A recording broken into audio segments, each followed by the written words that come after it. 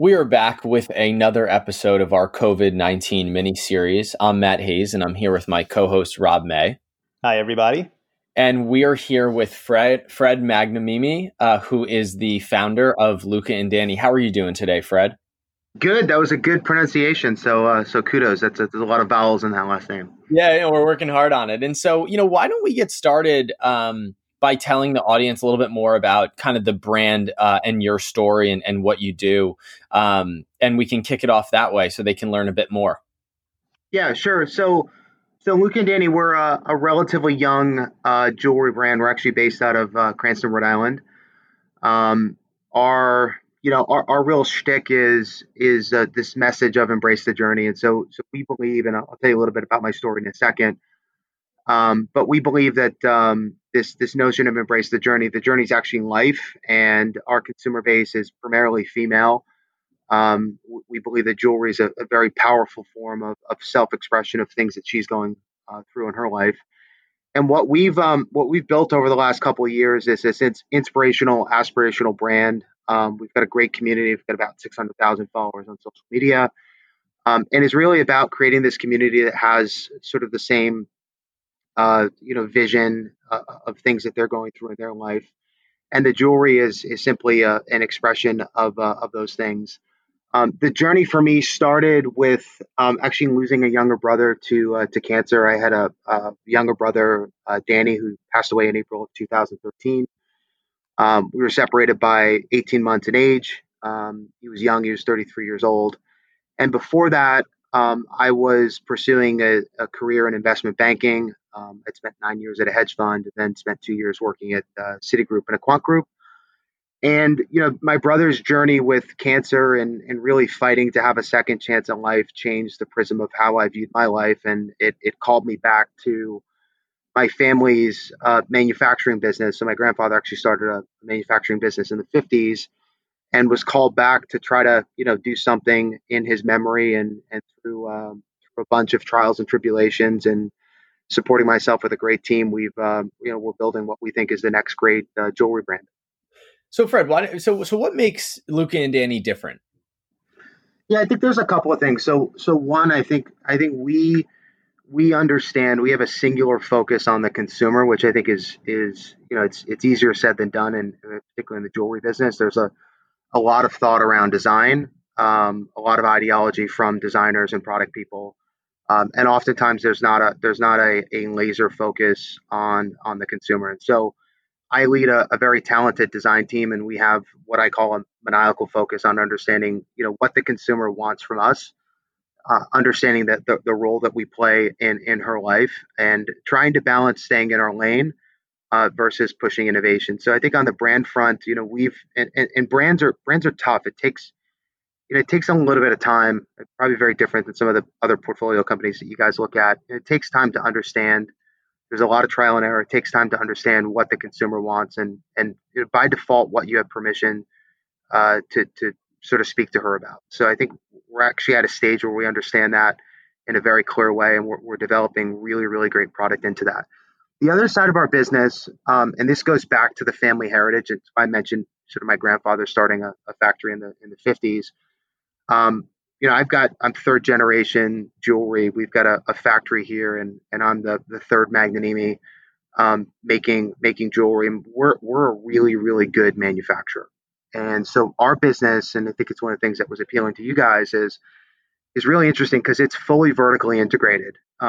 We have the ability with our factory here in a very localized supply chain in Rhode Island and Massachusetts to rapidly test and iterate products. Put the power of choice through a lot of the social media tools, mainly Facebook and Instagram, and basically react to what our consumers are looking for, which is very different than I think how typical jewelry companies go out to market. So for us, that's our edge. Speed, flexibility, fluidity is our weapon.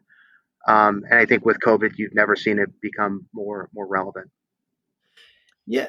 It's interesting, Fred, that you mentioned that you building a brand takes longer than maybe some of our other companies. Because one of the things that we always point to, particularly if there's entrepreneurs listening to this, or something I always tell entrepreneurs is every entrepreneur envies pieces of some other entrepreneur's business model, right? Because what what you find is like there just aren't very many business opportunities. They're like once in a generation opportunities to like grow fast in a huge TAM with low capital, right? And so what you find is these trade-offs between like building a brand might take longer and take slower, but like it's so powerful once you get it going, right? And then it's harder to tear down.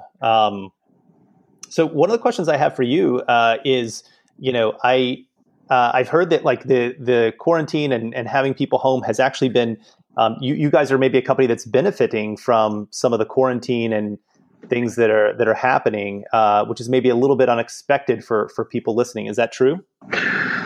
Yeah, certainly for the business in general. I mean, we've seen what I would call explosive growth. We're seeing holiday like sales. Mother's Day is typically a big holiday. You sort of have this confluence of events of Easter, Mother's Day, and graduation kind of all happening at once.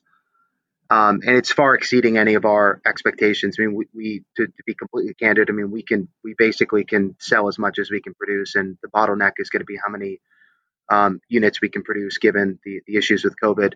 We've seen the e-commerce side of our business absolutely explode. We're up 140% for April versus last April. We had a very good April last year.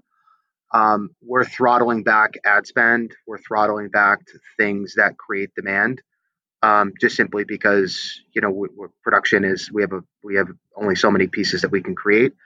The wholesale side of our business, as you can imagine, we sell into a couple hundred retailers. I mean, that side of the business is closed.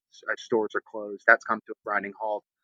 TBD on how it emerges. I think it's a very fluid situation, but I think this is on all levels. I mean, you're doing a lot of conditioning with consumers. I have 3 little kids, and so they're learning on Zoom. They're taking dance class on Zoom. People are starting to really embrace the digital tools. People still need to consume things, and they're finding that the e-commerce aspect of things. I mean, I think this is really where e-commerce is having its moment. What we've been able to do, which is exciting about our supply chain, is we're part lucky. We had a bunch of things that I think going into COVID sort of spoke to our consumers and things that they experienced during the uncertainty of COVID. So a lot of the inspirational and faith-based pieces obviously did very, very well. We're actually developing, this is really the beauty of our system. We're actually launching and developing products into COVID. So because of the way the supply chain is built, because the marginal cost of making the next style is very, very cheap, because we have so much data around what our consumers are asking for, we're able to go and develop ideas into COVID to be able to speak to her as she's going through not only sort of the beginning phases of things, but as we emerge back into some level of normalcy, we'll have different pieces that speak to that moment in our life. So for us, it's I think as a founder of a brand, you always try to focus on meeting your consumers in your community, wherever it's most important. And I think for us, we've seen people reaching out and gifting these very, very important pieces out to their loved ones, and it's cool to be able to be the brand that's doing that. Fred, on the go-to-market side, a large component of your business is on the e-commerce side, and so that plays well into what's going on in the world right now. What's been the difference in terms of customer acquisition? I mean, we've talked ad nauseum around customer acquisition and how challenging it is just in general, and we've talked for a long time about CACs on Facebook going up and to the right. What have you seen following COVID, and how has that changed the Facebook advertising environment?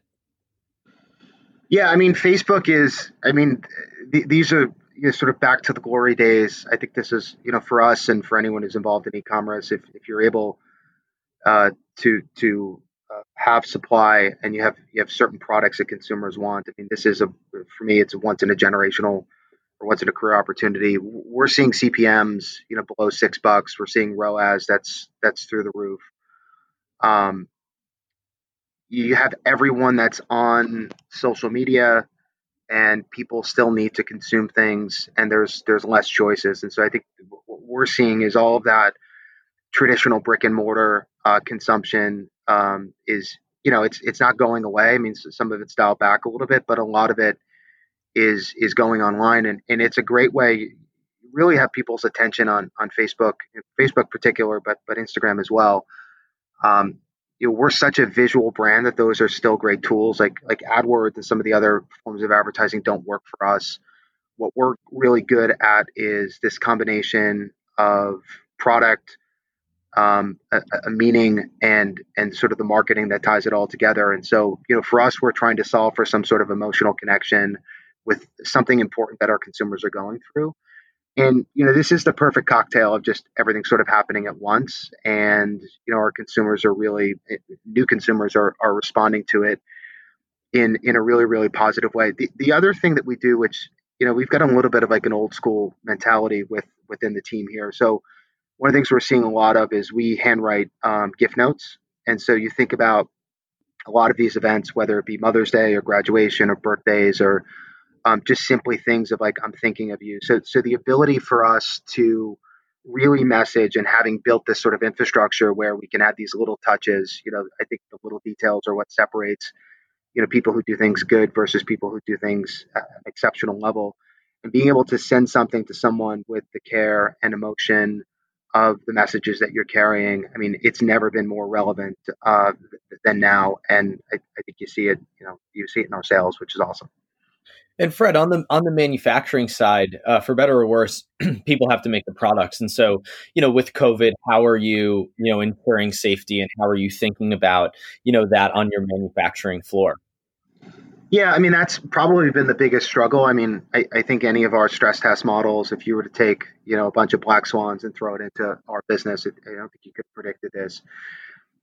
So it impacts not only us, but we rely very heavily on our supply chain locally, and I think all of us are going through the same situation where first and foremost the safety of our employees is paramount, and so things take more time.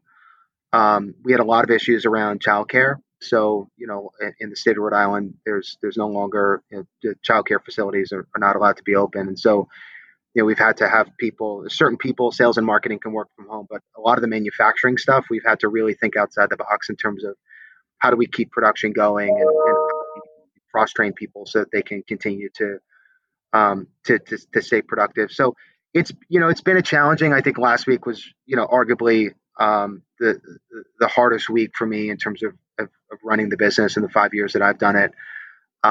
You're concerned around your employees, and you obviously want to capture the demand that the consumers are giving you. And so, we talked this morning, and I told my team, I'm like, we took the toughest punch last week, and we're starting to emerge out of it. We're figuring out how to adapt the supply chain in ways that we never thought. We're helping our local vendors to make sure that they're able to continue to produce. And so I think it's forcing us to be innovative and think outside the box. And we're choosing to look at glass half full and really embrace the innovation and try to keep things moving forward. So for us, it's been good. It's been a good challenge. So Fred, I'm interested how going through this experience and thinking about the pandemic, like what do you think are the changes that will stick with your business sort of forever going forward? Is there anything around like, are you going to be more virtual and more open to that forever? Are you going to have a pandemic plan in case this happens again in 4 years? Like what have you been thinking about as a CEO that is going to change in the long term? Yeah, I mean, so a lot of things. I mean, I lived through the heart of the 2008 financial crisis, in a different industry, and so there's a lot of parallels with it. The good thing about most of these crisis events is that they don't ever resemble prior crisis events, but I think you just sort of learn to have a calmness in the middle of the storm in terms of being able to be a leader. So I think for a lot of the people here, I think it's taught them valuable lessons around leadership and just sort of staying poised in terms of decision making. I think for us, it's really put a good emphasis on particularly a lot of our lower paid employees that are highly skilled at production. I think as a result of this, I think in a good way, it'll probably put a little bit more visibility on the importance of them. I think you'll see that with a lot of what we're calling essential workers that are on the front lines that we typically take for granted. We'll look at our supply chain and make sure that we've got contingency plans with vendors. And I think we're more open to remote style working. I mean, my viewpoint, I've got a couple friends that are in the medical profession. I mean, we think aspects of COVID are certainly with us through the remainder of 2020. There's a camp out there, sort of growing drumbeat that COVID plus flu, seasonal flu in the fall could actually be worse. The second wave could be worse than the first wave. And so I think we're just going to have to live with some of the new normals and sort of take it day by day. But I think in many ways, in many ways, it'll structurally change our business. In some ways, it's, this is kind of the team that we built here, where we take the punches, we roll with it, we adjust, and we, again, looking at the positive aspect of things, we really try to take a position of like, how does this event cause us to think a little bit differently and better the business on every single level. And so we'll go through that process. Cool. That's great. Well, do you have any more questions, Matt, before we wrap up? No. Well, Fred, thanks for coming on. This has been very interesting, I think, and helpful. And I think it's always good to hear, about startups that are thriving through, this coronavirus stuff and everything that's going on. I think I give hope to a lot of entrepreneurs out there, and just to a lot of people in general that, we're all hoping the economy really recovers as fast as possible. So thanks for being on. Those of you who are listening, thanks for listening. And if you have guests you'd like us to have on the program or questions you'd like us to ask, send those to podcast@pjc.vc.